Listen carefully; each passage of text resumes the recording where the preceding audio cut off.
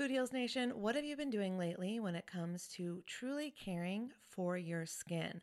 Have you tried any of the light therapy facials or the LED masks? I've shared on this show how I use lasers to completely remove my brown spots in the past, and I love anything that can help me with wrinkles or blemishes or redness or scars. I find a lot of great products on YouTube that I test out, and I've just discovered a new brand. It's called Lima. And when you see the before and afters on YouTube, you're going to be a convert too. They are changing the way that you care for your skin on actually a profoundly scientific level. This is the Lima laser. It's the world's most powerful clinic-grade cosmetic laser device and the only laser FDA cleared for at-home use. Why this is important is because I was spending, I'm not going to tell you how much, way too much money years ago when I was getting rid of those brown spots, when I was really healing my skin. And now this same type of technology is available at home, and I'm here for it. I am so excited. So this is a near-infrared laser light that penetrates deep into the dermis, simultaneously working on your fat, muscle, and bone to give you like a non-surgical facelift. It transforms your skin. It helps skin issues like wrinkles, sagging, blemishes, pigmentation, redness, breakouts, and scars. And it does this with zero damage, zero pain, and zero downtime. And I remember the lasers that I used to do, they did have some downtime, so this is great. Make sure to check out some of the before and after photos on the website so you can see what I'm talking about. They have YouTube videos too. But the reason it's groundbreaking is it uses that near-infrared low-level light technology, which is completely cold and painless, and it's 100 times more powerful than an LED. And the craziest part is you can even use it with a full face of makeup. So check it out for yourself. Visit lima.life. L is for live, Y is for younger, M is for masterful, A is for approved, and learn more about the Lima laser. If you're interested in trying one today, you can sign up for their newsletter. Tell them that Food Heals sent you, and please let me know if you order one. I want to hear about your results. Again, it's lima.life, Lyma.life. Y'all, oh my God, Food Heals Nation, I just got the softest sheets and pajama set from Cozy Earth, and I had to go and get you a discount code too so that you could experience the coziness as well. You can visit CozyEarth.com, use the promo code FoodHeals, and you'll get an exclusive 35% off. So Cozy Earth, it's like your one-stop shop for what they call the luxury she deserves. So listen up, guys, because this could make a great gift for that special someone, your girlfriend, your wife, the mother in your life. And don't forget, Mother's Day will be here before we know it. So get a gift for the mom, or moms, here's a nice little gift you could ask for. Anyways, let's start with the sheets to transform your sleep. The coolest thing about Cozy Earth bedding is that it is temperature regulating, so you stay cool, which is so important when you're sleeping. Plus, they are just so soft. It feels like I'm sleeping on a cloud. Plus, I love the Cozy Earth quality and longevity promise. All products come with a 100-night sleep trial and a 10-year warranty.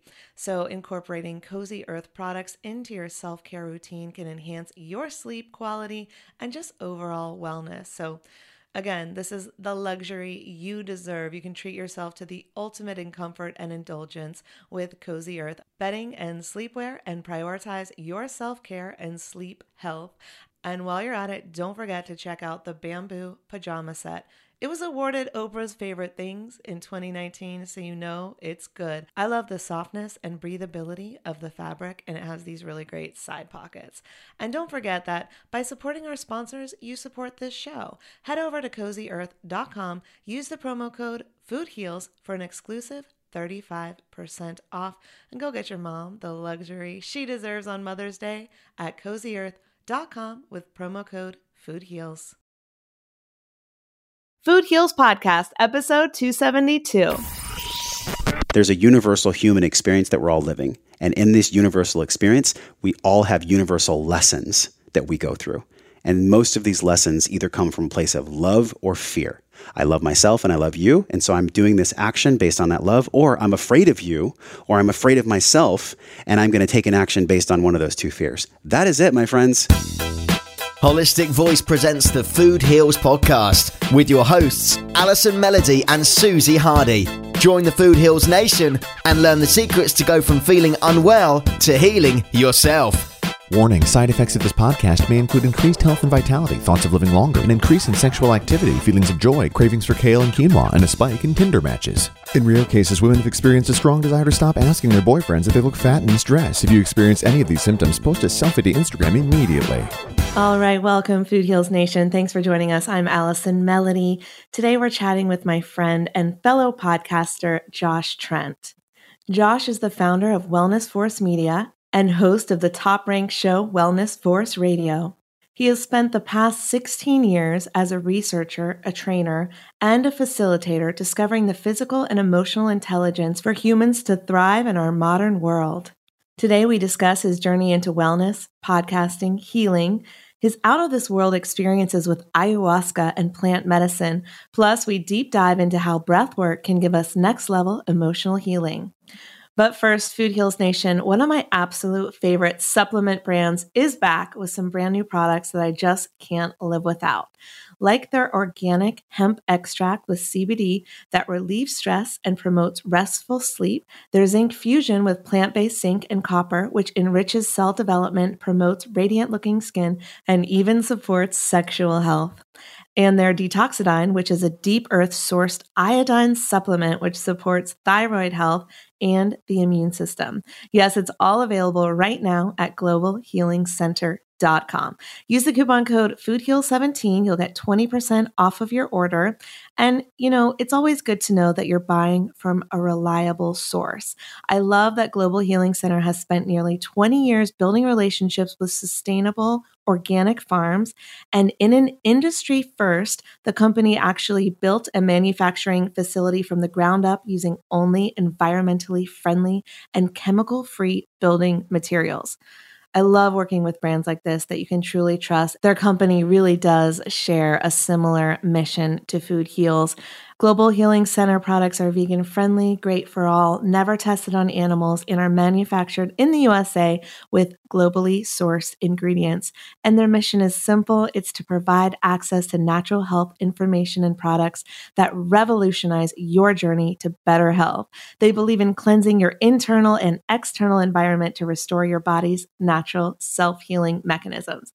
So like I said, a mission very close to our own hearts. So again, go to globalhealingcenter.com, use the coupon code FOODHEAL17, get all your supplements, and you'll get 20% off your order using our coupon code. All right, next up, my interview with Josh. The Food Heals Podcast starts now.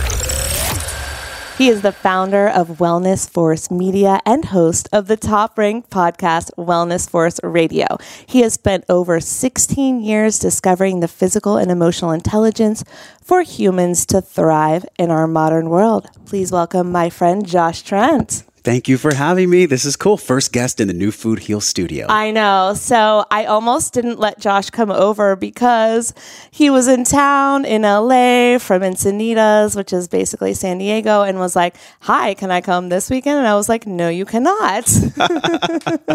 Because I was moving my studio, y'all. Mm-hmm. But he said, I will bring the equipment. All you have to do is be there. And I said, all right, come over. And here we are. Yep. Let the magic begin. Let the magic begin. Josh, really, you challenged my perfectionism that was like, no, it all has to be set up and be perfect. I'm glad I could be that for you. I know, thank you. Because we all get to let the perfection dragon sleep. Yeah. Because he or she can be angry sometimes, No, it took me 24 hours to get back to you. I was like, let me think about it. I gave you space. Yeah. I gave you space. You did. So the new studio is still a work in progress, but I'm glad to have you. Looks really good. It looks good. Yeah. Thank you to Karina Brown, who is my friend and organizer, who came over and helped me just get as much done as possible. So shout out to Karina. But Josh, I'm so glad to have you.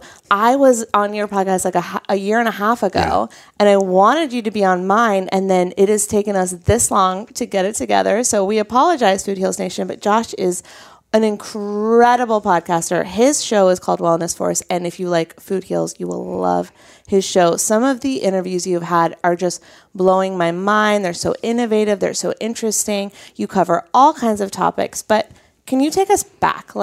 Why did you get into health? What is your personal journey and story? Well, I didn't have a lot of health when I was young because I was in, and a lot of people can relate to this, a rough childhood. And it's funny saying this, like, who doesn't have a rough childhood? You think you're alone. I feel like most people do. You know, it's just different struggles for different people. Yeah. And so I was born to a situation where I was born premature, actually. Not a lot of people know this. I was only 4 pounds, 11 and a half ounces when I was born. So I was born premature. First 2 weeks in an incubator. So there's a lot of science about children that come into an incubator, how they're like A-types and they try to do more because they came into the world and they had to be sheltered. Anyways, that's a whole other podcast. So I came into the world and my mom was manic bipolar. And so I never really had this feeling of safety and security and peace at home because it was hard. Like she'd be in her room crying or there'd be something going on. She was doing the best she could. And I've done a lot of work around that. Yeah. My dad left when I was 2 months old. So, you know, without the proper structure and without really the coaching, like the presence from my parents, I didn't know how to deal with emotion. And so I found a drug. and this drug is called food, which is why it's really cool we're on the Food Heals podcast. Never heard of it. Yeah. So this food drug for me became a way to like quell all the feelings in my body that I didn't know how to deal with. Right. So that became my whole adolescence. And then, of course, overweight kids get picked on. So then it compounded my stress because, you know, anything that you go around, the journey of peace is through it. But I was kept going around it because I didn't know how to go through it. No, you don't know that. I had no tools to go through it. Sure. So anyways, flash forward now. I'm 21 years old. I'm almost 280 pounds. I'm in a job that I hate. I was a Mercedes-Benz technician, like using my analytical mind, no expression, no voice, no connection, like pouring sweat over an engine.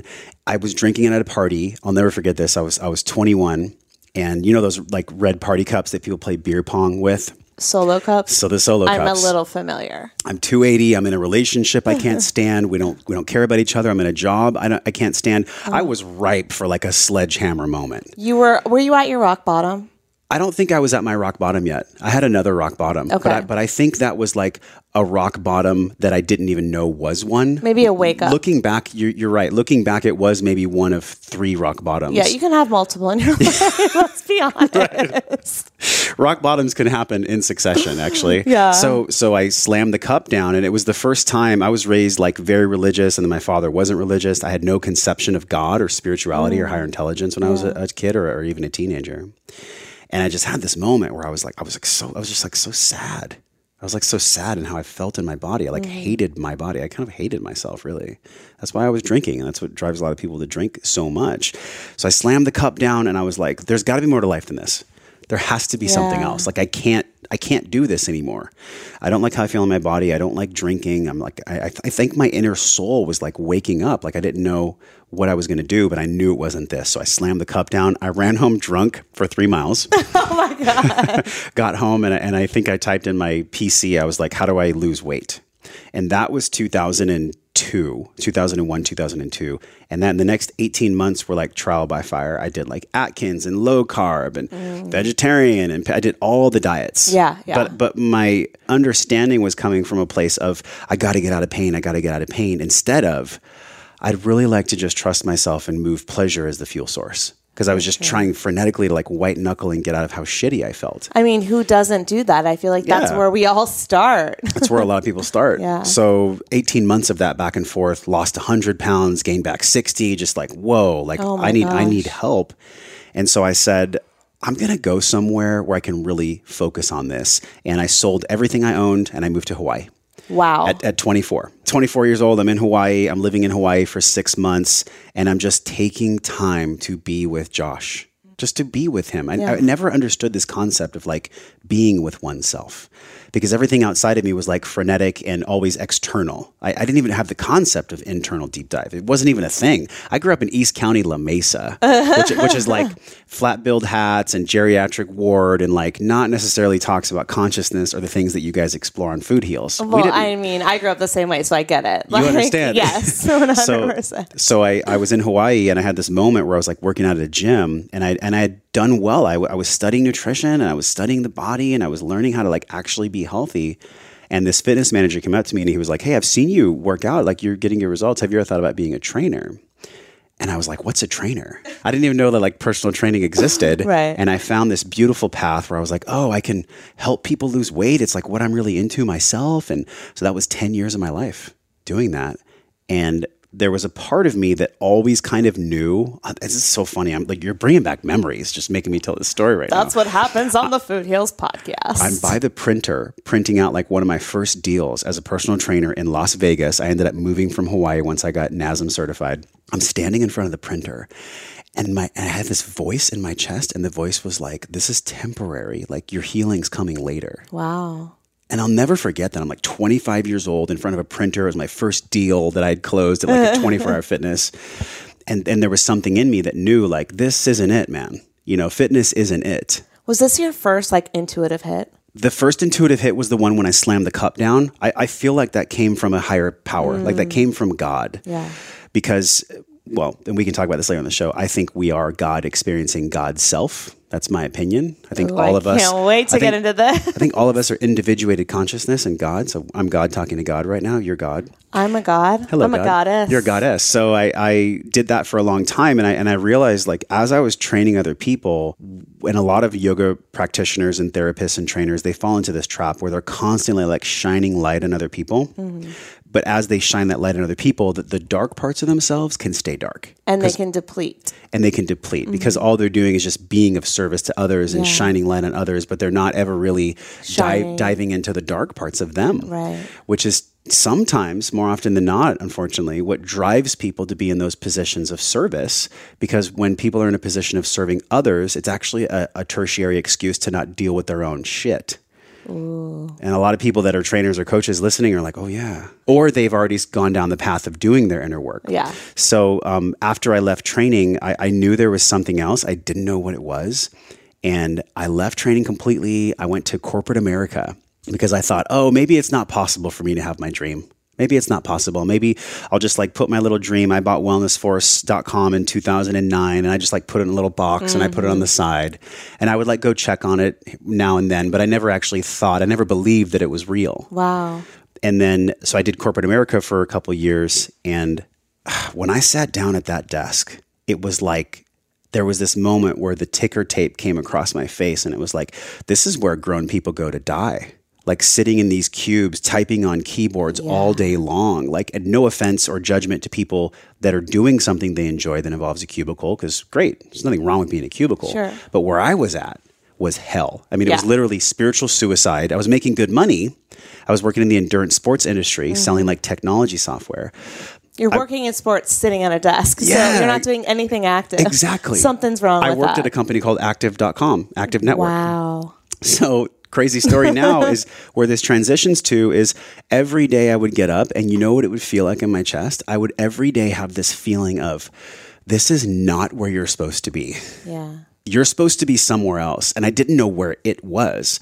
And the universe works in interesting ways because sometimes the universe will come in with like a little nudge and like direct someone, or sometimes it'll come in with like a samurai sword and just cut you to your knees.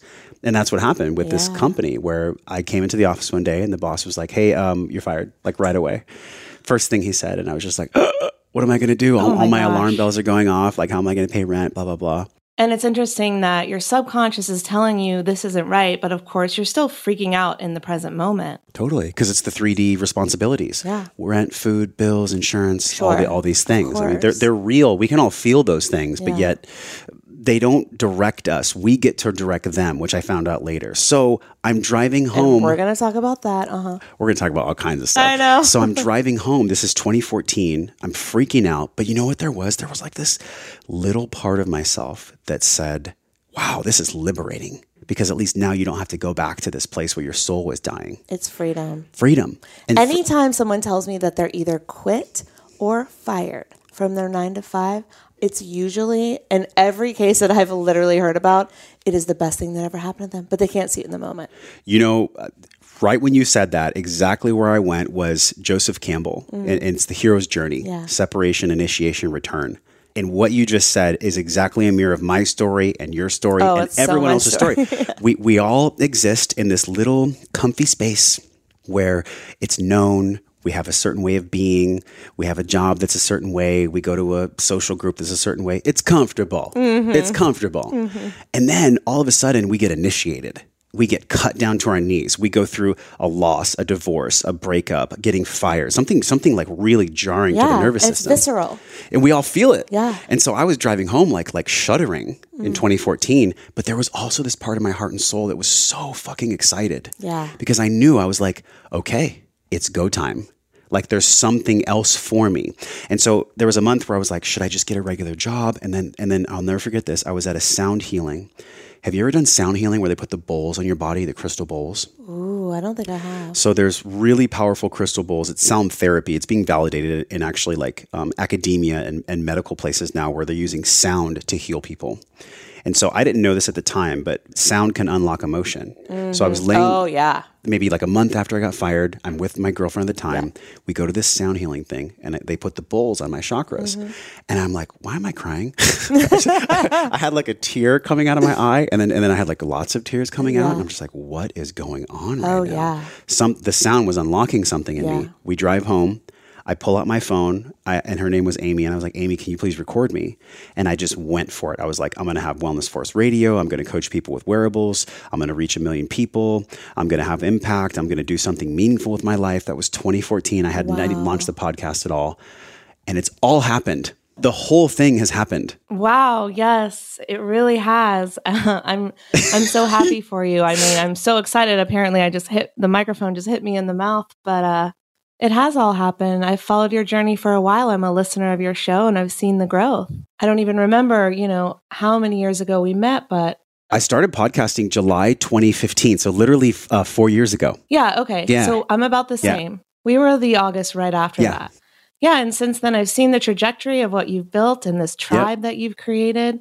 You're such a natural, if I were to reflect something back to you, I would say that your introductions are really, really good. And they're better than most because you really speak about the person like they're your friend. And you talk about the interview points. And it's not just reading off their bio or their Wikipedia, which I'm totally guilty of. So I can say that. But they're just really well done. And I appreciate that about your show. Yeah, so I'm so impressed with what I've seen you create in such a small amount of time. And yeah, it's like you had the vision and you made it happen. Well, and we all have the courage to either follow it or we need to cultivate more courage if it's really a calling. For sure. Because man, like everybody's got a dream. Yeah. And my dream gets tested on the daily, as I'm sure yours does, right? Like life consistently tests the power of our connection to our dream all the time. Yeah. And I don't care if you're like the biggest podcaster in the world, they get tested too. All of us get tested in certain ways. And it feels good to receive that from you because there was many nights where I'd be like up at 3 a.m., a VA would be sick or my sound engineer couldn't do something. And I was like editing the podcast myself or doing the show notes myself. The first year and a half of podcasting was like really like a white knuckling, am I going to make it type thing. I was in a really dark place when I started Wellness Force, but I was going towards the light. I think, what they say is that if you write a book, for example, you write what you most need to learn. And I feel the same way about podcasting because I was building the business that I needed to learn how to build, and I was interviewing the people that I needed to learn from. And so I think that it's all a journey and a learning experience as we go. But if we start putting our goals into place and knowing, I don't know how I'm going to get there, but I'm going to get there, then you co-conspire with the universe to make it happen. So those late nights are for us to learn because it's like I had to learn to do everything before I could outsource it to someone else to do. 100%. Right? So that I could build this. And I'm still doing it, Yeah. I'm still outsourced little by little. I let things go. Well, and also too, like if I haven't done something and I'm speaking as if I have, that comes through either subconsciously, energetically. It's inauthentic. It's inauthentic. And people hear it. So I know literally everything A through Z of what it takes to like launch a podcast, make it successful, continue to go and dive into my craft. Like I do it. I do it. Like I'm doing it every day. Yeah. And you're speaking at events and you are the epitome of making it happen. Yeah. And so you have taken this journey because you, just like me, we both have a story that drives us to educate and inform. So what are some of the biggest, and when I say successes, it just can be like, having someone tell you that you helped them? Like, what are some of the biggest things that you've seen as a result of starting this? Like 2 years ago, I had some random person on Facebook that I didn't even know. And she messaged me and she's like, I'm crying right now. I just listened to an episode and you made me feel so like held. Yeah. Like I held her without knowing I was holding her. Oh my gosh. And like that still affects me right now. Yeah. Just sitting here talking with you about it.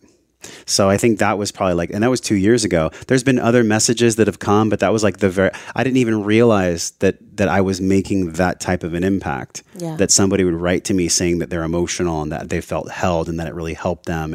And so that really touches my heart, and when I started the show, I didn't know what was going to happen. Yeah. I knew the why, but I didn't have the secure plan of exactly how I was going to grow, how I was going to get sponsors, how I was going to make money. I was just I don't know how, but I know why. You know why? I know why. You and had I a can't mission. deny that. You had a vision. Exactly. And so what happens is when you have the mission, you have the vision, everything falls into place if you go for it. And if we get out of the way. Yeah. Because sometimes with entrepreneurs, especially sabotage from unprocessed emotions can You get... mean we need to control things, Josh? No. Tell me about that. We actually, because... Okay, the first 2 years was me white knuckling things so much that I had certain people be like, "Hey, you're kind of really polished on your podcast. I want more of you on there. Mm-hmm. It sounds like you, but could you be more you?" And I was like, "Wait, what do you mean?" And they were right. Yeah. I wasn't really being authentically me because I hadn't done the deep dive yet. I hadn't done breathwork. I hadn't done plant medicine. I hadn't interviewed these certain people that have shaped and shifted for me in my path. Like the Paul Checks or even the Luke Stories or just the Gretchen Rubins, these people that make me think so differently. Yeah. Which is why, like you said, our biggest gift to the world is also most of the times our biggest learning curve, our biggest lesson 100%. for ourselves. All right. So you just mentioned plant medicine. And I wanted to talk about this because you have been on multiple plant medicine journeys that I have not been on. Yes. And I want to learn all about it. Because if I'm curious, I know Food Heals Nation is curious as well. Well, I think it's beautiful because in the title of your show, there's the word heal. Mm-hmm. And I know your story and I respect your story. I have a deep respect for where you've come from and how you serve. Thank you. And so, I feel that because there's a part of my story that aligns with yours in a certain way. For sure. And so when I think about the word heal, the only thing that we need in this world to heal is to understand that we're already healed. But we're using all of these tools to remind us that we're okay, we're loved, we're supported, everything's fine, and everything will always be okay because love is all there is. And right now I probably triggered people I have chills. because they're thinking, oh, what do you mean love is all there is? A while ago, and I'll get right back to your question. A while ago, I was at the church in Austin and I was seeing Michael Pollan speak. And Michael Pollan wrote How to Change Your Mind about his psychedelic journeys and whatnot. And in there, he listed a lot of research about what they're doing with psychedelics for veterans and for PTSD and for healing people from a scientific perspective. One of my favorite authors, everyone look him up. He's incredible. Yeah. The Omnivore's Dilemma. Yeah. So, I got to interview him before the podcast years ago. that was such an epic moment for you. Oh my God. It was the prequel to everything that I'm doing now. And yeah, I need to reach out and be like, come on the podcast. But it was through my client, so it wasn't my direct connection. Yeah. But now I'm I've always loved and respected his work, but because he does the science behind all of the things that we're talking about now. Yep. But He please continue. validates them all. Yeah. And the real turning point for even this conversation being applicable to the analytical people that listen to your show and to the spiritual people. What I'm about to say is for both. Yeah. Because Pollan addresses it from a scientific perspective. He was on Stephen Colbert talking about it, and that blew the lid off. We have someone on national TV, syndicated, going to millions of people. I loved watching that episode. Talking about the power of psychedelics. So I'm at the church. Flashback a year ago, I'm seeing Michael Pollan speak, and he goes, we see on social media, we have all these memes that say, trust yourself, believe in yourself, love is all there is. And you know what, guys? They're all true. Mm-hmm. The reason that we don't think they're true is because they're used in plain sight. The truth hides in plain sight. It's like the emperor has no clothes. It's the same analogy. Love actually is all there is. We're already healed. We're just reminding people about the tools and things they can use to remember they're already whole anyways. I feel like I need to play a Beatles song right now, like Love Is All You Need. Okay. Hey, look, the Beatles were popular for a reason, right? Oh, absolutely. And then the new movie that's coming out yesterday, you know what I'm talking about? No. So the guy wakes up in a world where the Beatles never existed, but he can remember all their songs. And so it's about everyone coming together for the music. It's like a love story about love dedicated to the Beatles. As if the Beatles never existed. Yeah, it's as if Wow. they never existed, but their songs, you know, the themes are so timeless. I haven't seen it yet, but go on.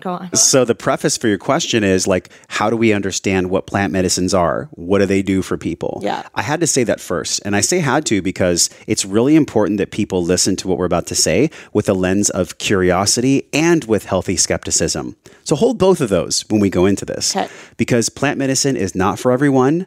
It is dangerous in the wrong hands, just like a hammer is. A hammer built this house, built your studio. Don't put it in my hands, baby. But you can also kill somebody with a hammer. So plant medicine is the same thing. So what got me into plant medicine is right around the time that I launched the podcast, my girlfriend and I were going through trouble. The podcast broke us up, by the way, because I was pouring all myself into the podcast. Yeah. But it wasn't meant to be anyways. Sure. We go to an ayahuasca ceremony in late 2014, actually early 2015. You went together. We went together because we wanted to heal, right? Did you want to heal your relationship or did you want to heal separately? What was We wanted to heal the relationship, but I think we both knew that we both had our own individual healing to do. Well, you always do. We always do. That's why we call in people to heal us in relationships. Exactly. That's the whole thing. Yeah.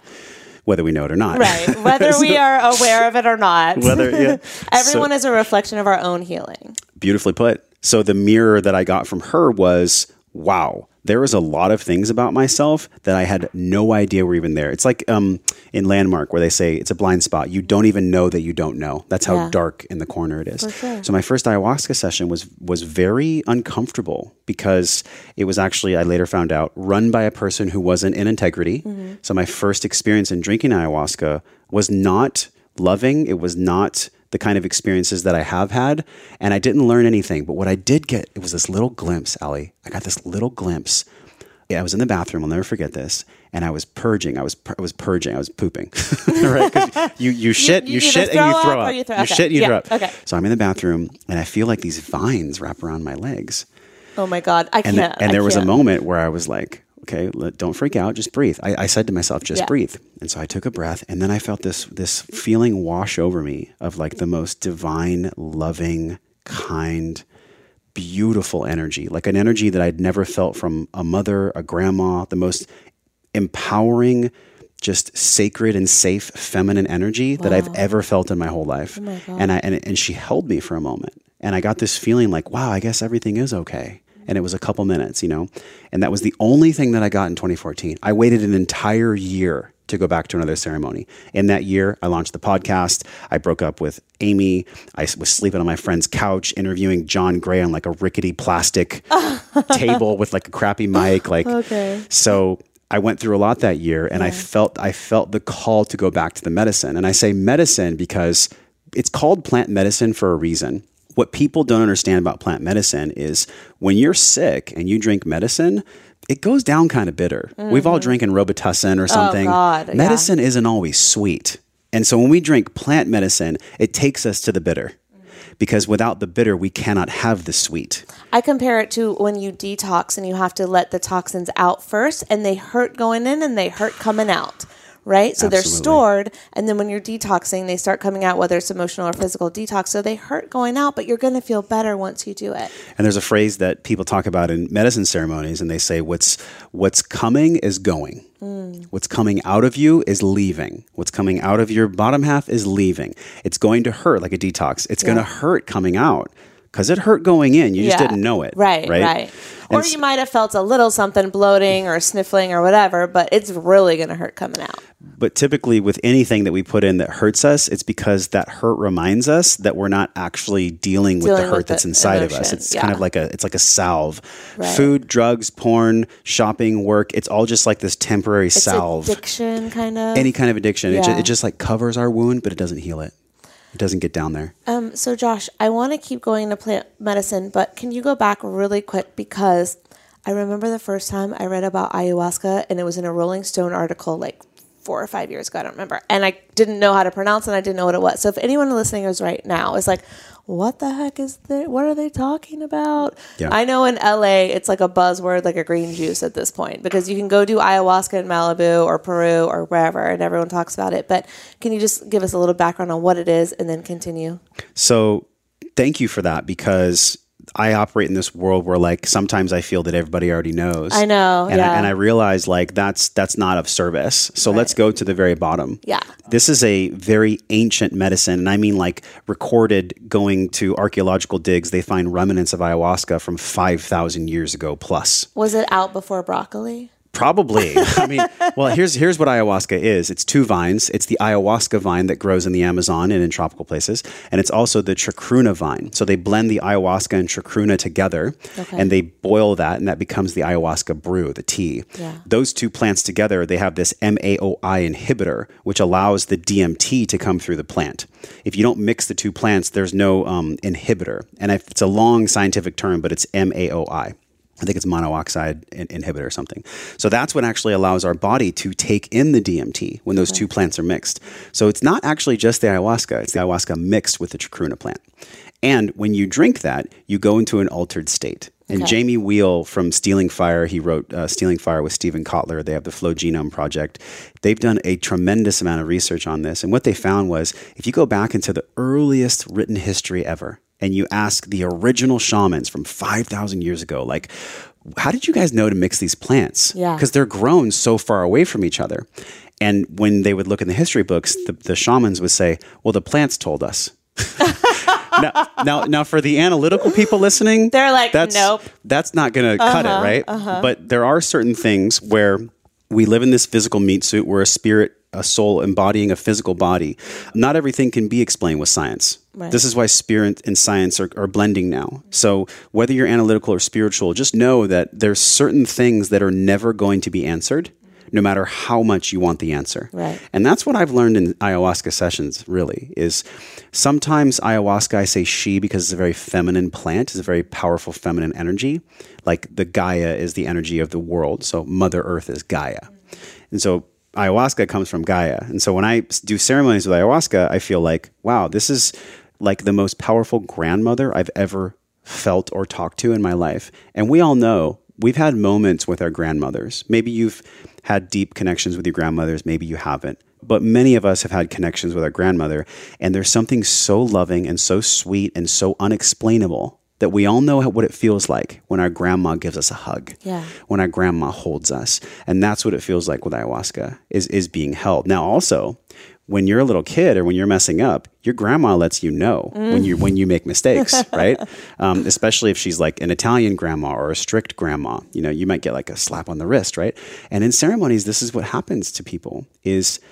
What happens in ayahuasca is three things. You really get an inventory. You take an emotional inventory of like, what's real for you in life right now? What are you ignoring? Who have you become?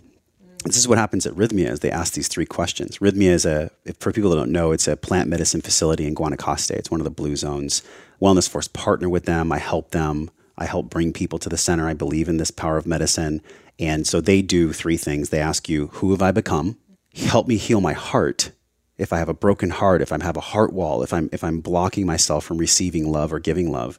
And then the last most powerful thing is reconnect me to my soul at all costs. Oh, I have chills. This is so beautiful. Those three things. Yeah. And a lot of times people get so nervous because they're like, what's going to happen? Oh my God.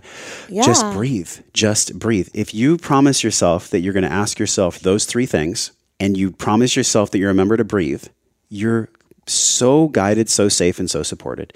People do not die from this. It is not addictive. It is not shown to cause any damage at all. And actually, if you look at the research, it shows to tremendously up-level people's ability to have presence, to communicate, to love. There's John Hopkins doing studies on this. There's obviously the MAPS organization that's founded by Rick Doblin. They're in partnership with multiple medical facilities and hospitals across the country. And they talk about how this plant medicine connects the hemispheres of the brain. And Dr. Jeff McNary from Rhythmia can speak to this a lot more educated than I can. But when the hemispheres are connected and there's the presence of DMT, there can be a repatterning of what's going on with the nervous system from either an expressive or a depressive function. In other words, if there's shit you're not dealing with, it's going to come out. It's going to come up. It's going to come out. So it's been profound. That's kind of like the history and the base layer of plant medicine and ayahuasca. There's other tools. There's psilocybin, there's the grandfather plant, there's wachuma, there's cactus, there's peyote. But I think why ayahuasca is getting so much attention right now and it's calling so many people is because we're fucking killing the world. Like all of these, we're mowing down the rainforest for cattle that get hormones injected in them, and then they stand in their feces, and then we eat their flesh. And all these CAFOs that are being all across the country. In California, we have Norco. Norco has like miles and miles of cow flesh, and every time I drive through there, I'm just like, I feel sick to my stomach. Because these animals are being tortured. It's horrible. And one of my mentors describes this, and this relates to plant medicine. It relates to your question. Because the way that we treat the earth, the way that we treat our environment, the way that we treat animals, it all comes back to us. And Paul Chek describes this. This is the founder of the Chek Institute. He says, when you abuse an animal, when you cause an animal pain, when you eat that animal, it gives it back to you. It gives the pain back to you. Yeah. Because it gives it to you in the mycotoxins in their fat when you eat their food. It gives it to you in the hormones that they had to ingest. And so we're at a really pivotal time right now. And I think why ayahuasca is so powerful and it's calling so many people is because Gaia, Mother Earth, is being slaughtered. Like we're hurting her. Absolutely. So she's giving these plants back to us to teach us what's real. I love this explanation. And I've talked to quite a few people about this now, not necessarily on the podcast, but I think this is the best explanation I've heard. So I really appreciate it. I believe in karma, not in necessarily the way that karma is expressed in the media, but I believe that the more that you give out, the more that you give back. So what are we giving out every day?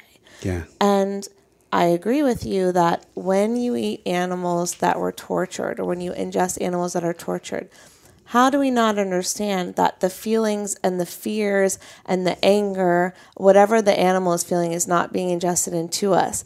And if you think about all of the people who are out there super hot-headed and angry, maybe they had some toxic trauma, maybe they're eating too many animal products. It's multifactorial. Yeah.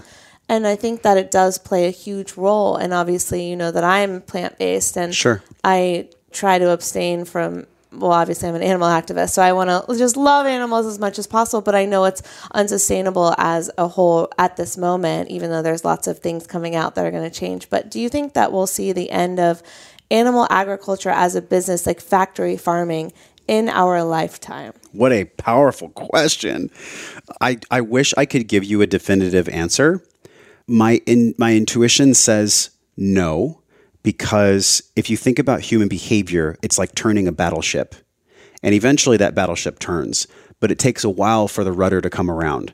So like we're alive now as the rudder is turning. And so we're like, yay, it's going to happen. Yeah. You know, like we're not going to be eating meat that's been like tortured and standing in its own poop. Like good. Right. Well, So- because there's the lab-grown meat and all of those things. There's all these exciting things coming out. Yeah. And it's interesting because I mentioned this to you before we recorded. Like one of the things that came through when I was in the journey with ayahuasca, and I've done ayahuasca now 12 times.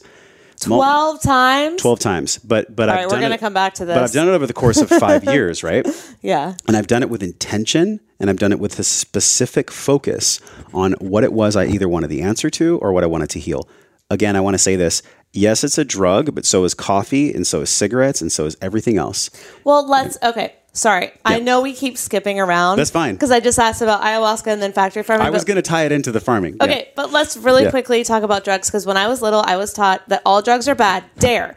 DARE was Drug the abuse programming. resistance education. It was just not true. And so I just want to reframe it for anyone listening right now who may still be in that place, that all drugs are bad. Yeah. You know, and let me tell you what's bad. Abusing pharmaceutical drugs is way worse than abusing any plant drugs. That's all I wanted to say, Josh. Please We continue. have the highest rate right now ever. Even if you split the population deficiency, we have the highest rate ever of addiction in our country that we've ever seen. Oh my God, opioid addiction. So in other words, even if you did a refractory study and you said, oh, well, taking into consideration the population growth, Right. then that's not true. We haven't seen so much addiction. No, the research proves that even when you factor in population growth, like right now, I think it's something like 60% of people in certain states have either had trouble with addiction or they're addicted currently.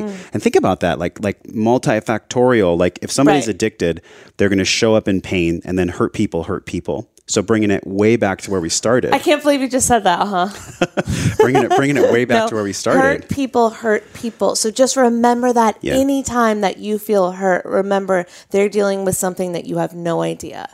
Always, actually. Hurt people. So pulling the lever back, like when we look at the rudder of the ship turning and you ask, will agriculture be sustainable like a polyface farms? And I know like that your audience is very vegetarian and no animal products are consumed. But if we're going to turn the ship, we have to do it in successive ways. Well, so, I don't think that I don't think that there are people that won't raise their own pigs and cattle. Yeah.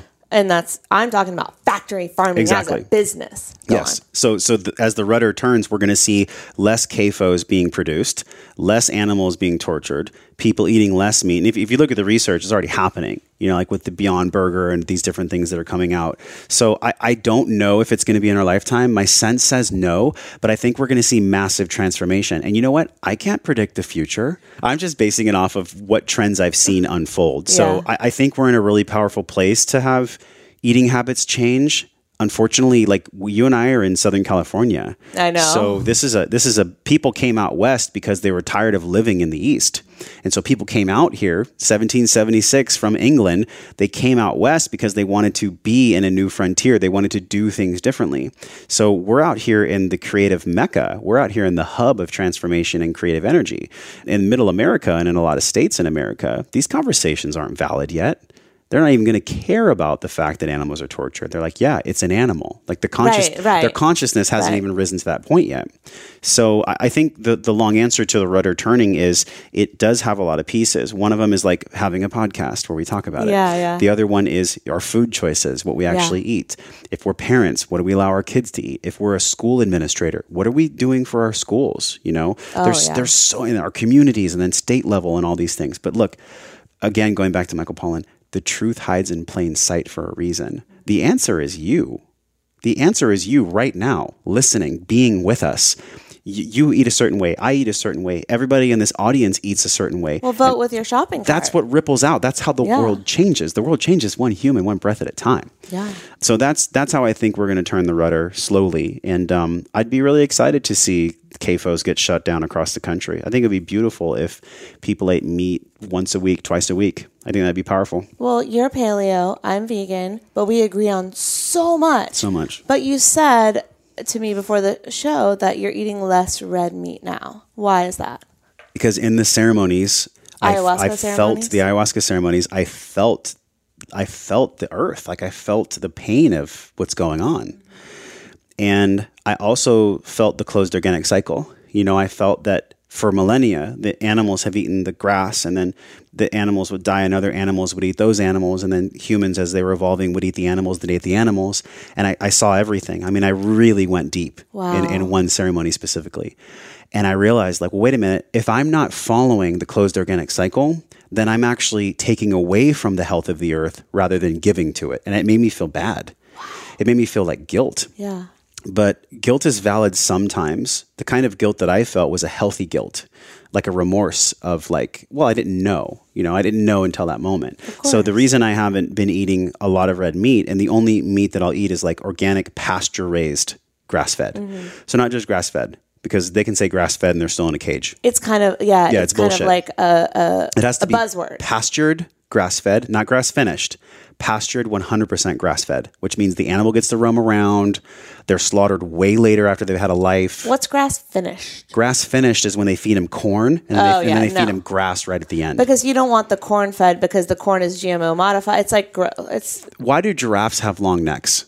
I don't know. Why? Because they eat leaves out of tall trees. Why does a cow have a square body and a neck that faces down? Because they eat grass. Yeah. Cows aren't designed to eat corn. Yeah. So there's a certain way of looking at the world through a logical lens that just makes sense for us. And we just look at how an animal's body's designed. I really appreciate hearing this from a meat eater. I love it. Yeah, absolutely.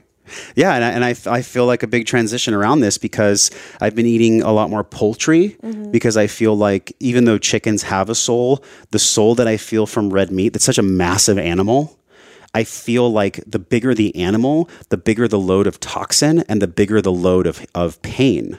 Right? Not that the other animals don't feel pain, but, and a lot of my people in my community for like paleo are probably going to be like, oh my God, what are you saying? Like you're going on a podcast and telling people not to eat meat. That's not what I'm saying.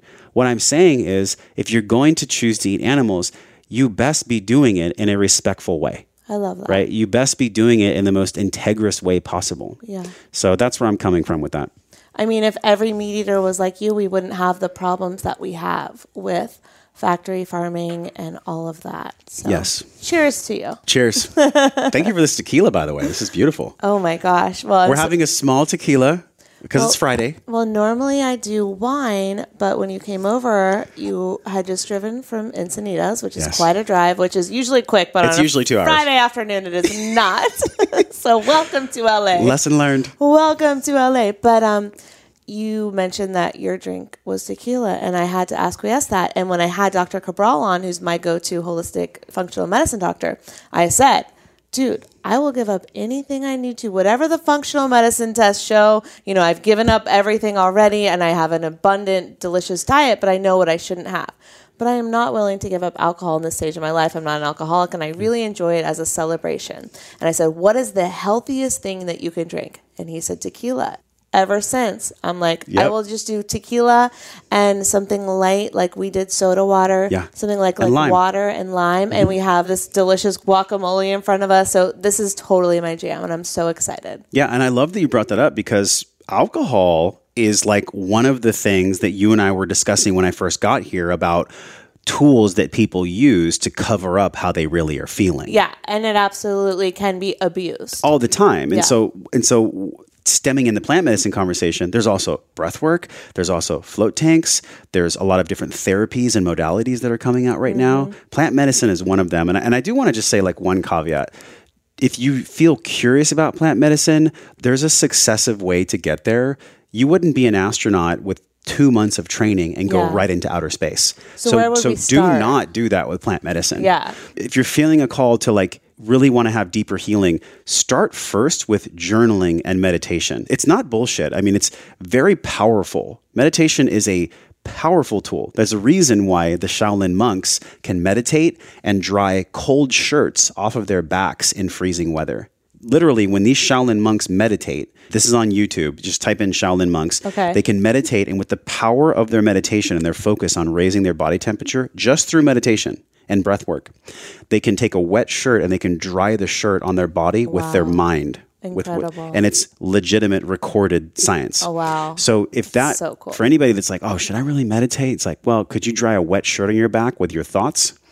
Okay, then. Okay, bust this myth really quick. I want to get into breath work, but bust this myth first of all. I don't have time, Josh, to meditate. I sat in Deepak Chopra's La Costa Center in Carlsbad, and I love somebody asked him that question. They said, well, what do you do if like our family member says we don't have time to meditate? He said, well, have them do it more then. Have them do it double. If you don't have time to meditate, then do it more. Do it twice as much. Because if you really think about what's going on, we are either conscious of who we are and what thoughts are controlling us, or we're unconscious. Yeah. One of the most famous people that addresses your question is Carl Jung. And Carl Jung says, until you make the unconscious conscious, it'll rule your life and you'll call it fate.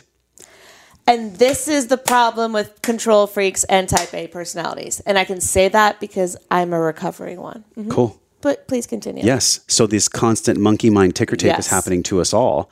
That's why podcasts are feeding people's souls, because they're able to like shut everything down and just be with us for a moment. Yeah. So when you look at what's going on with meditation, being still, doing breath work, Also going into float tanks. I've done a Vipassana, Ali, which a Vipassana, for people that don't know, it's a 10-day silent meditation where I did the Goenka one, where you go out to the desert and you go for 10 days. You can't masturbate. You can't eat your normal food. You can't look at people. You can't look at anyone's eyes. I don't know how to do this. You can't speak for 10 days. I can't. All you can do is breathe and meditate for 10 days. I might die. This is what it feels like. So by the 6th day, I was so angry that I was like, what is this about? And then I realized what it was about. What was it was preparing me for plant medicine. Like it was preparing me. God, spirit, universe, whatever you want to call it, whatever your faith is. Yeah. Or even if you don't have a faith, by the way, and you're like, is there something out there? I don't know. Well, you're not in control. And so when you go to these silent spaces, it reminds you that you're not in control because all you have is your breath and your thoughts. So if you're the kind of person who is having a rolling monkey mind, doing the meditation, the journaling, the breath work, the Vipassana, all of these things are a powerful beginning to then going to the deeper altered states, because there's a reason it's called an altered state. Yeah. You know, plant medicines and even breath work can take people to a place that can be very, very frightening, can be very scary. And it's like that for a reason, because whoever you are in the stillness without the altered state, it's going to magnify when you get to the altered state. So there's a succession of how you get to the plant medicine. This is so me. I mean, thank you for bringing all of this up, because I'm halfway there, but I'm not there because I do all the things. But that retreat sounds like hell on earth to me. I don't think people have to do a 10-day. And it's funny, I was talking on the way up here on the phone and they were like, would you ever do a 10-day again? And I was like, no. I would do a 3-day. But you already did that and you got to a certain place. It's true. You don't need to go back and do it again. Agreed. But for anybody out there, like I would recommend that you start with a 3-day. Got it. But seriously, I could do 3-day. Yeah, 3 days, the meditation, then the journaling process. People diss journaling. Like, what do you mean I have to journal? Like, I love there's journaling. something so cathartic about writing down thoughts. There's an entire book called Morning Pages. I love morning. I forget her name, but I do write and burn. So I write it all out, anger, sadness, blah, blah, blah, bye-bye. And then I do the morning pages of gratitude and happiness and what I want to create and manifest. You actually physically burn the paper? You have to burn the bad stuff. I love that. Yeah, bye-bye. It gets it out of your consciousness. That's so it doesn't sit on your nervous system. It doesn't sit in your body. It doesn't create cancer. It doesn't create anger. It doesn't keep that energy in your body. It lets it out. Yeah, because a lot of times when people like journal and then they go back and read their journal, there can it reabsorbs. Kind of like re-imprints it almost. You have to let it go. You cannot so it's like, don't go back and read your text messages if you're angry at your boyfriend or whatever it is. Like, you can't do that because you reabsorb the energy. Or tell it to your girlfriends once and then never repeat the story again. Because the more you repeat it, the more you're sticking to that pattern of the bad stuff happens to me, I'm the victim, blah, blah, blah. So you write it in the pages and you burn it. And morning pages, great. Like, do your gratitude, do all that. But do it after you get the anger, resentment, sadness. I'm mad at the guy that cut me off in traffic. You might come up with a childhood memory. You never know how deep you'll get. And then you burn it and it's gone. Don't you ever get that sense when people are rude to you in public that you can feel their pain? Oh, Isn't that what we're really talking about? Always. I go, okay. And I didn't used to do this. This is evolved, Allie. This is not old school Allie. That's right. Like, I would be offended if anyone said anything offensive. I'd be like, I don't know. But now I'm like, okay, that person is truly going through something that I don't know anything about. Yeah. And I have to have grace and gratitude for them and just send them love. Because I don't know what they're going through. If they're rude to me or treating me like shit, has nothing to do with me. And we can still feel hurt. We can give ourselves the permission to feel. We can feel triggered. We can feel angry. But when it comes to like reacting or lashing out at those people, like flipping somebody off that's cut you off, or, if what used to trigger me, one thing that you're bringing up in me, I used to go to Starbucks. Am I triggering you, Josh? No, you're bringing up a description of an old trigger that no longer holds the charge. Okay. One of the things I love doing is I just like holding doors open for people, Oh, you're so chivalrous. And I open the door for my girlfriend. I like opening doors. I'm old school like that. So I would open doors for certain people and they wouldn't even look at me. Like they would just like nothing, like no thank you. I was like, wait a minute, like aren't you at least supposed to nod or something? And it used to really trigger me. But then I asked myself, why am I doing it? Why am I actually holding the door open for these people? Was it for you? It's because there was a little part of me that just wanted to connect with that person. And maybe some people don't want to connect.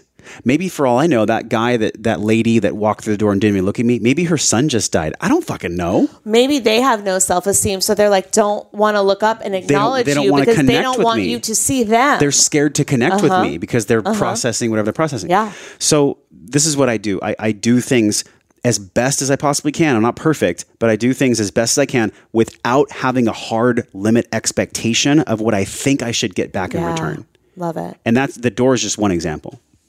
I love that. And when we have no expectation, we can't be disappointed. And so you're just giving without. Just for the sake of giving. This is like what unconditional love is. That is unconditional. This is true. Like Buddha, Jesus, all these people, they didn't want anything back. The reason that archetype exists for us, whether those people like really exactly lived how we read they have or not, I think the lesson rings true in any culture, in any religion, in anything, that there's a universal human experience that we're all living. And in this universal experience, we all have universal lessons that we go through. And most of these lessons either come from a place of love or fear. And it's really reductionistic, but it's ultimately true. Every single thing you and I do at any moment is either coming from a place of, I love myself and I love you, and so I'm doing this action based on that love, or I'm afraid of you, or I'm afraid of myself, and I'm going to take an action based on one of those two fears. That is it, my friends. Like, that's it. And I'm learning every day. Just because I can say it in a definition doesn't mean I have mastery over it. But that's it. That's at the core of all we are. Mic drop. Food Heals Nation. Podcast over. Good night. All right. Bye, guys. Good night. Thanks for being here. Just love. Everyone just love.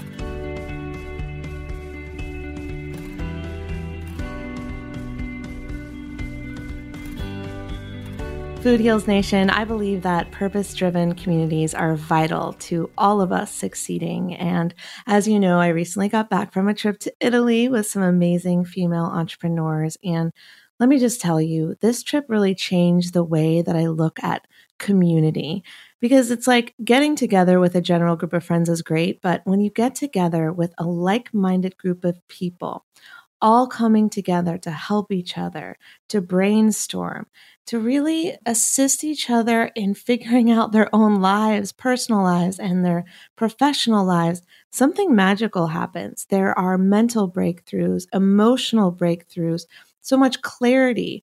Sometimes you can't see what's best for you, but another friend can. And there are just friendships that are made that are like no other. And this also happens in my Rise and Bloom online mastermind. So if you are interested, if you've ever thought about joining a mastermind and having a community like this, now is your chance.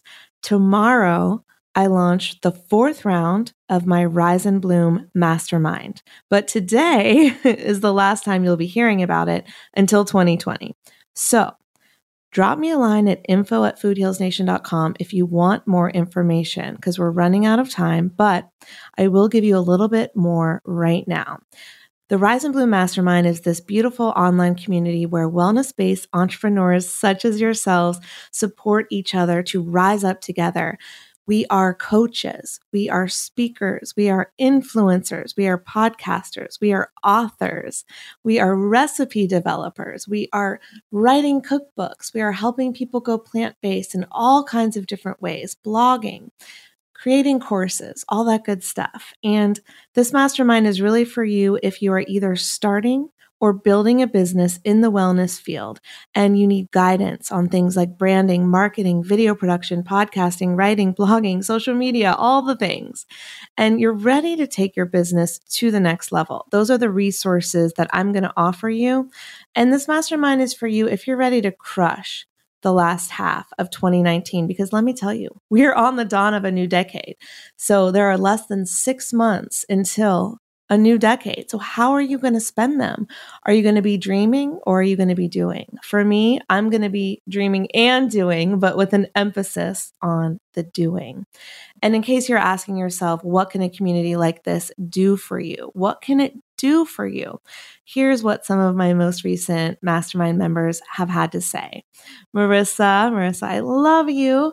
She says, because of the people and resources that Allison shares in the Rise and Bloom Mastermind, I not only was able to launch a new podcast and write my book, I was also able to make that book a #1 bestseller in 9 categories in the United States and #2 in 3 categories internationally on Amazon. Marissa, I'm so proud of you. And that also is thanks to Laura Peterson, who's one of the mentors that I bring into the mastermind to help anyone who wants to write a book. You have a book inside of you. She will help you get it out there and get it to be a #1 bestseller. Then we've got Chris McPeak. I mentioned earlier that this was the 4th mastermind. Chris is the OG, the original gangster. She has been in all 4 iterations of Rise and Bloom. Thank you, Chris. I'm so grateful for you, and I'm so excited to see how far you've come. And Chris says that being in Rise and Bloom has allowed me to finish my 2nd book, launch a podcast, create 3 online courses, sign my first 3 coaching clients, and start my own mastermind group. So, Chris, you are killing it. I'm so proud of you, girl. And we've got Alana Halden from Sprouts and Krauts. She says, I came away from the mastermind with so many tools and strategies to implement into my business, and I now feel much more equipped to build my blog and my brand. And you got to check out Alana's Instagram. Her photo game has just blown up Instagram. She's killing it. Her pictures are beautiful. She's a plant-based, wonderful chef, and you should all follow her. And my last testimonial comes from Marina. Marina's been on the podcast, Marina Yane Triner. And she says, it is a joy to learn from Allie, and I can't wait to elevate my business and continue learning from her in the next round of this amazing mastermind. Marina's got a beautiful brand where she helps people go vegan, and she's got a free plant-based challenge. She's got meal plans and grocery lists. She coaches people to lose weight, prevent disease, and gain energy, all at Soul in the Raw. So check her out as well. These are just some of the incredible results from my mastermind students, and we've got so many more amazing testimonials, but I don't want to waste your time because I want to get back to our interview with Josh. But let me just tell you what Rise and Bloom includes. You're going to get 1 monthly coaching call with me and experts that I bring in on all sorts of topics like marketing, monetization, networking, sales funnels, Facebook groups, podcasting, blogging, video production, copywriting, social media, sponsorship, online courses, membership sites, events, retreats. All of the things we're going to cover. You're also going to get 3 VIP private podcasts per month. So those are never before heard on the Food Heals podcast. So we're going to cover especially topics of business, but also health, spirituality, relationships, wellness, girl bossing, manifestation, the law of attraction, and really how to attract more clients, how to use the law of attraction to up-level your business as well. You also get a private Instagram support group where we collaborate, we give and receive feedback, and we support each other's social media efforts. And it's just a supportive community of wellness warriors that you won't meet anywhere else. So we cover tons of topics like how to become an Amazon bestselling author with Laura Peterson. We talk to Laura Powers about the healing power of podcasting, writing, and channeling your message. We talk about how to create Facebook ads that reach your target audience with Zach Hesterberg. He breaks it all down for us. We talk to Tony Okamoto about how to become a successful recipe blogger and cookbook author. She's from Plant Based on a Budget. We talk to Adam Shively about how to crush Instagram and bring clients into your wellness business. We talked to Entrepreneur on Fire's Kate Erickson about the power of podcasting and what it can do for you, your brand, and how it can give you that voice. We talked to Travis Chappell on how to build your network and meet your heroes. We talk about the most powerful tool to overcome overwhelm and design a life you love with Lisa Thomas. There are so many more. Those are just a few. So tomorrow, Wednesday, July 31st, it's the last day to join. And then you're not going to hear from me about Rise and Bloom again until 2020. So drop me a line right now at info@foodhealsnation.com if you're ready to join this community and up-level your wellness business. Let's rise and bloom together.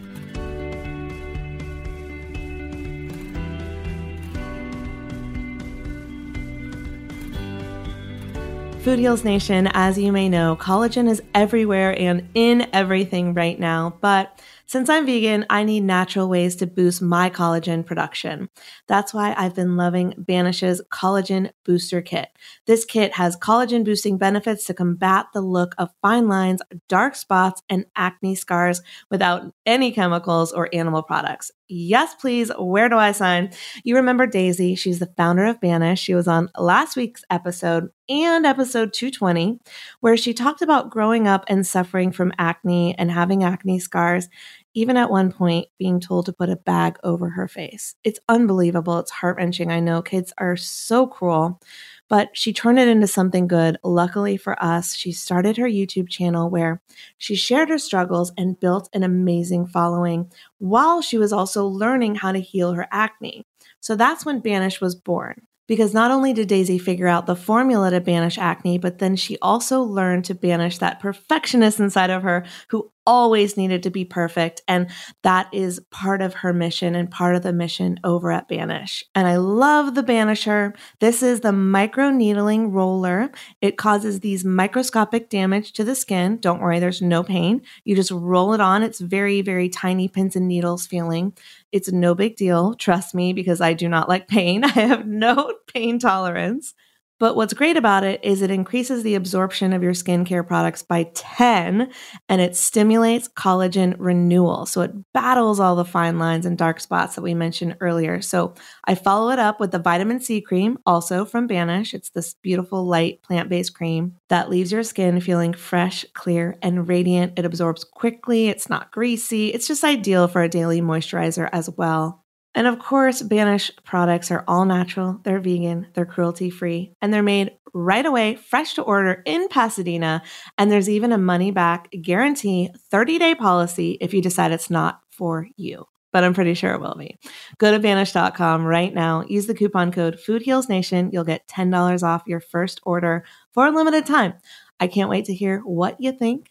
Check back with me, let me know. And now let's drop in on our Facebook Live and part 2 of our interview with Josh. You're listening to the Food Heals Podcast. Make sure to subscribe, rate, and review us on iTunes. We are about to talk about breathwork. Yeah. Breathwork is one of those healing tools that I have in my healing toolbox to deal with my emotional pain. So my listeners, Food Heals Nation, knows that I have been through a lot of trauma, and I know a lot of your listeners and my listeners have as well. And so I think to be human is to have trauma. Yes. Like trauma doesn't have to be abuse. Trauma can be neglect. Trauma can be the wrong thing at the wrong time. Yeah. But trauma has many different facets. And I think it is relevant to what you've had in your life. So there's no comparison about trauma. There's the word PTSD, which people only sometimes associate. They say, I don't have PTSD because I haven't been to war.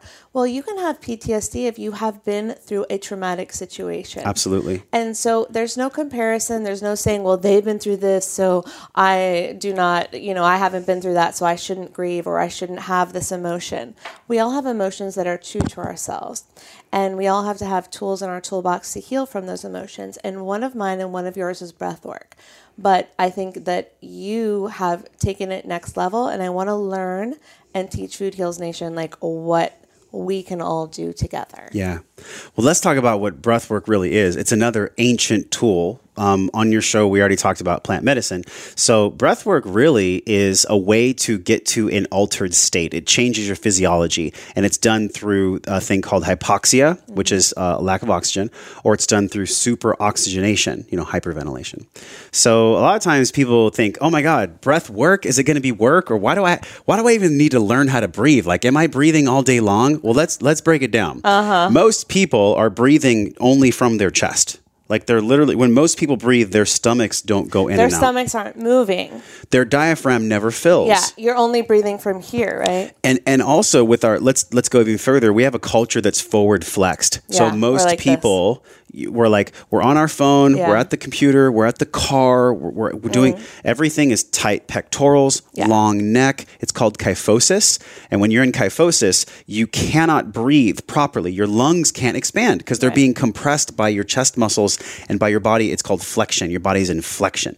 So what real breath work does is it opens you up to more oxygen, to being fully in your body, getting out of your head. And it's a tool, essentially what breathwork is, it's a tool for people to get out of their head and the monkey mind and into their body where trauma, emotions, and things that are trapped can come out. Yes. That's really at the core of breath work. There's many different styles of breath work.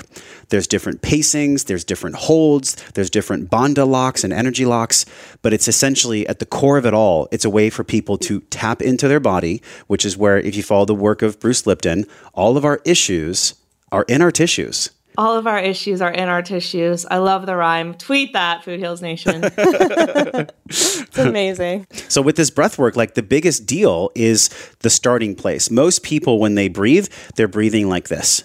So the first thing that you do is you literally just open up your body. It's called the tri-stack. So you stack your head, your shoulders, and your hips in a perfect line. So we can even do it right now. Here we go. So I'm sitting like this. My head, my shoulders, and my hips, they're all in a perfect line. So if you were looking at me from the side, it would look like there's a ruler, and it was like head, shoulders, and hips. I love to do breath work on a meditation cushion. You know those round cushions? Mm-hmm. If anybody's done yoga or been to a Kundalini class, you sit on a cushion. That way your knees can be below your hips. Yeah. It's really important when you do breath work that your knees are below the hips, because if your knees are above the hips, you're actually the top of your hip flexor is pushing into your diaphragm. Right? It's constricting. Yeah. So when you breathe, you want to have your hips above, maybe at least an inch or two above your kneecap. Okay. So essentially what I would do is I would sit on the floor and I'd be in lotus position. So imagine me in like a lotus or like a crisscross applesauce, like in little preschool. Yeah. So when you do this, the first thing that you're going to do is you're going to take a big inhale and a big exhale. It's called the clearing breath. So let's do it together. We're going to breathe in through our nose and we're going to breathe out through our mouth. It sounds simple, but when we do this, I want you to visualize that you're actually breathing in and filling your belly first and then your chest second. Okay. So we can do it right now. Just that one clearing breath kind of sets the tone. Okay. And what we do in the Wellness Force guide, it's the M21 guide, is we give people what's called warrior breathing. And I learned this from Mark Devine at SealFit. It's a tactical breathing methodology where you do a quick inhale and exhale 21 times. So it literally sounds like this. And I'll kind of move the headset away, but it sounds like this.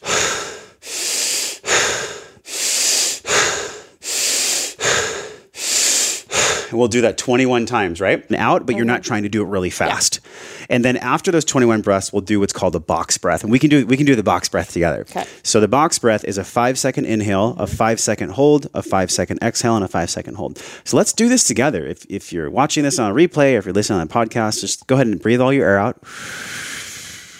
We're going to breathe in for 5. Hold for 5. As you're holding, feel your belly push out. Feel the pressure in your body. This is the space between breaths. Now breathe out slowly for 5 through your mouth. Now breathe all your out. So breathe that little last bit. You feel like your stomach tightens. There's always a little last bit. There's always a last bit. It's the last bit that you don't exhale when you're stressed. So we did the 21 breaths beforehand to prime the nervous system to super oxygenate. Mm-hmm. And then we do the 5-count breath box to get out of our head and to actually get into what's going on in our body. And I've had people write in, they've actually done like 10 rounds of the 5-count box breath. Yeah. Because the more we do that cyclical breathing, the more we're focused on our breathing and we're not a victim to the monkey mind. So that's like the beginning point. And this is like the first phase of breath work. So the first phase of breath work is a daily practice. Mm-hmm. It's doing some type of a super oxygenation with then followed by some type of cyclical breathing. And that's really where you get the hypoxia. Like when we're holding our breath, we're slowly drifting into hypoxia. Some people can hold their breath for deep sea divers for like 10 minutes, 15 minutes. Who knows? The world record breathing. And they're practiced at that. And they're practicing. So there's 3 phases of breath work that anyone can do. Like anyone can do this. The first phase is the daily practice. That's the quick succession breath followed by the box breath. The second one is more like a stress reduction or like a going on stage or a performance breathing. So the second category is performance breathing. And performance breathing, the quicker you breathe in through your nose, this is a study that was just done. I can link this for your show notes. Okay. It was done at Northwestern University. They found that when people breathe in through their nose in a scientific ward, when you breathe in quickly through your nose, you're turning on your stress response and you're more aware of the environment when you breathe in quickly through your nose. So we breathe in for 2. We're going to activate our stress response, and then we're going to hold for 7 full seconds. When we hold for 7 full seconds, we're fully inflated. We're pressing on our vagal nerve. The vagal nerve is what cues for us to actually be in rest and digest. When we breathe out, that's the parasympathetic. That's when we really let our stress go. So we breathe in quick to feel stress. We're going to hold for 7 seconds to like train ourselves to actually allow our nervous system to know that the stress isn't that bad. And then we're going to let it melt for 8 seconds. So 2, 7, 8. Ready? So inhale quickly for 2.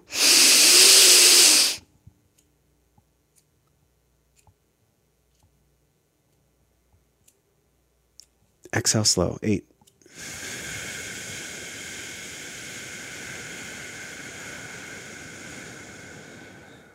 And you can feel that right now, the difference between like a 2-7-8 breath or a 5-5-5-5 box breath. And that's the second phase of breath work. So far, everyone can do this. You don't need a medical doctor to tell you any different. We're not giving medical advice, but we're definitely giving you 2 modalities you can do. Now, well, let's really quick. Let's talk about how you feel after that. Oh, yeah. So for me, I was just like, I feel really zen. It can take you. I mean, I am a person who is go, type A. Let's get it done. That can take me from that moment of stressed out, all of the things to, oh, it's all good. I'll get it all done. You know? Yeah. So it can happen really quickly, but people don't actually believe that it can until you practice it and they're like, oh, shit. Yeah, well, knowing and doing are very separate. Of course. So somebody could read a journal about stress reduction, but if they don't do any stress reduction tools, nothing's going to change, right? And I'm glad you brought that up too, because, it's nice to just pause, isn't it? Yeah. We're always in like such a hurry in life. I'll speak for myself. I tend to be in a hurry. Me too. So this is why breath work for me. I mean, this is why it's on my arm. We haven't talked about this on your show. Oh my God, let's talk about Se it. posso respirare, posso scegliere. And in Italian, that means if I can breathe, I can choose. And I got this before I did a big Navy SEAL Crucible Mark Divine's event because I wanted a reminder to be calm for myself. Wow. And it came out of nowhere. It's one of these things where, like, looking back, it's very obvious why I got the tattoo. And all of us can relate to this. Like 5 years later, we're like, oh yeah, that's why I did that. Right. I had no idea that I was going to dive into breathwork as deeply as I have. And isn't it funny that in 2017, I got this tattoo? So I love that you made us pause because the third phase is the journeying phase. Okay. And we're not going to be able to do a journeying phase, but I can describe it. Okay. The journeying phase is where you do very quick breaths. There's a Wim Hof style where you do 30 breaths without any kind of stopping, where it's just rolling 30 breaths. And then you do a very extended hold. You also do certain locks with soma breath. You do a lock of like basically your perineum, like your butt, and your belly button. So you lock in those two energy centers. Okay. And what that does is you're holding it in. You're going into that state of hypoxia where slowly the oxygen is leaving your system. This is where we train the nervous system. Okay. This journeying breath, when we had the first one, which is like the daily practice. We had the second one, which is like the 2-7-8, where we need to shift out of stress right now. It's a tool. And then we go into the more journeying, like longer 30 rolling breaths, 3-minute holds, things like that.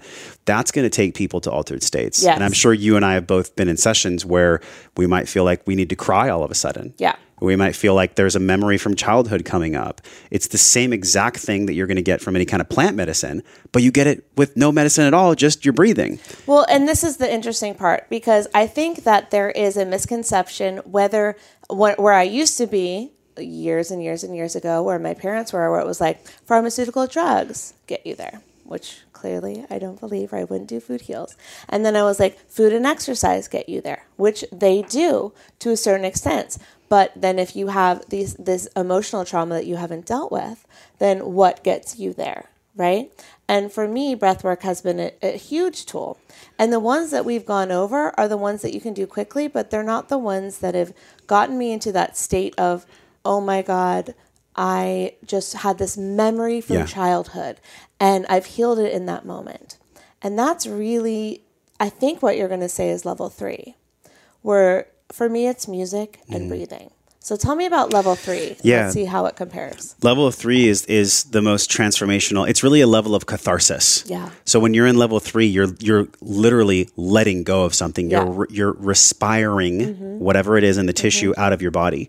So from a scientific perspective, you're taking your body to such a rolling state of hypoxia without oxygen that whatever's going on, the blood in your body and what's going on with your circulation is it's pressing out against your tissues. So when your body is under any kind of stress or strain without the presence of oxygen, if anything is stored in there, it's going to come out. It's kind of like when people work out, and sometimes when people do squats or a heavy workout, some people get emotional. Some people do yoga and cry. I have so much to say about this, but please continue. Right? Yes. Like some people will go get a massage and they'll cry. I know. We can't explain this, people. Science can't explain Right. why you get touched and you cry. Yeah. What is science going to explain that? Like, there's no module in like organic chemistry on the healing power of touch. So this third phase, this cathartic phase, the journeying phase, the phase where people cry and convulse. If you look at some of the videos from Stan Groff, he's one of the pioneers in breathwork, or even Dan Brule. These are people that are taking men and women to the edge, And the thing with that third phase, that cathartic phase, you don't want to do it all the time. You want to be supervised with a facilitator that knows how to hold the space, that knows how to guide you properly. Yes. There is a risk of you frying yourself, essentially, because when you're going into that hypoxic state and the superoxygenation and back and forth and doing the holds, it's a load on your physiology. Like, you don't want to hurt yourself. So it's important to be with a skilled facilitator on those on the third level. Okay, so I go to a place called The Den, and JP is the facilitator, and you can look him up because he has all of his playlists on Spotify and all of those things. And here's what we do. He plays pop music. We're listening to Rihanna and like all these things, and they will play a song, and you're doing the breath work, and it's is his breath work. So it's in and out, in through the nose twice, out through the mouth. And I'm not giving any trade secrets away. You can do it in a lot of different ways, but this is the way that we do it in this particular class. And if you're not crying by the end, you are a sociopath. I'm just kidding. But the point is that anyone who has been through trauma will probably be affected by this. Even if you don't, like, all of the songs are, I am moved by music. And we talked about this earlier on the Food Heals podcast, but music has a lot, sound has a lot of ability to heal. And yes, there's plenty of pop songs where you're like, oh, I hate this song, I hate Taylor Swift or whatever, but you're in this moment, he's playing popular music, but that all has a message, and then you are doing the deep breathing, and everyone in the room is crying, but no one is judging each other because you are laying down on the little meditation thing, so you have a little flexibility. It's not like you can see each other.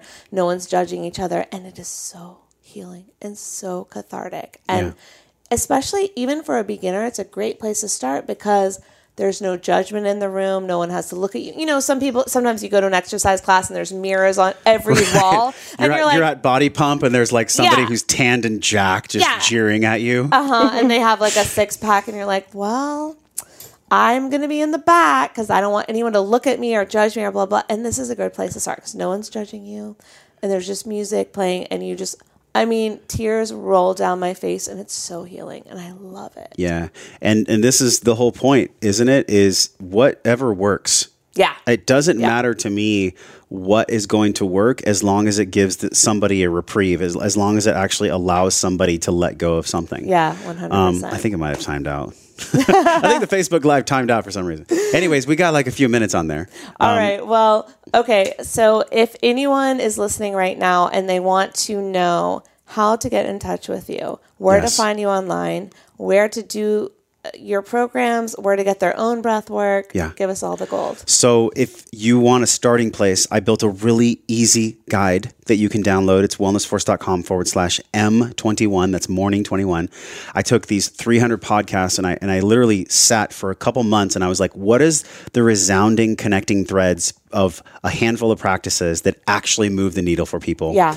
And I found 6 practices was it. And breathwork is one of these practices. So we have a 7-day guided breathwork challenge that's in there. It'll teach you how to do it. Yeah. It'll take you through the warrior breaths. It's a very easy process. And if you're just looking to start, like, it's in there along with these other 5 practices that'll give you higher energy, higher vibration, scientifically and anecdotally throughout the day. We've had thousands of people download the guide. It's been really popular because it works. I mean, the reality is like we're all looking for some kind of state change or healing. Yeah. And most people are looking for the perfect morning routine. Well, you know what?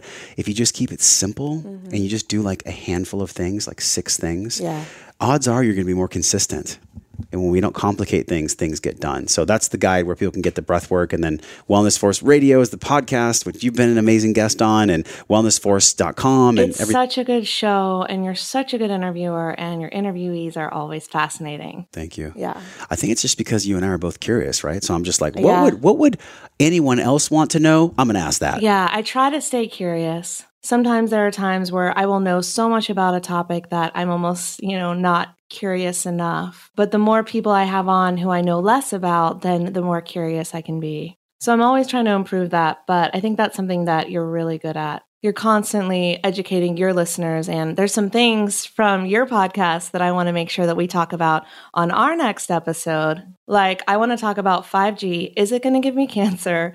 Are they tracking me? And I want to know about nootropics, and I want to talk about cognitive function. So you're coming back next week, and Let's go. yeah, we're going to do all the things. And I want to say one thing before we jump off this incredible conversation is that the thing that I'm learning is the thing that I'm promoting and that I'm sharing with others. Yes, my very biggest lessons about Wellness Force, discovering physical and emotional intelligence, I'm in the process of discovering my own physical and emotional intelligence.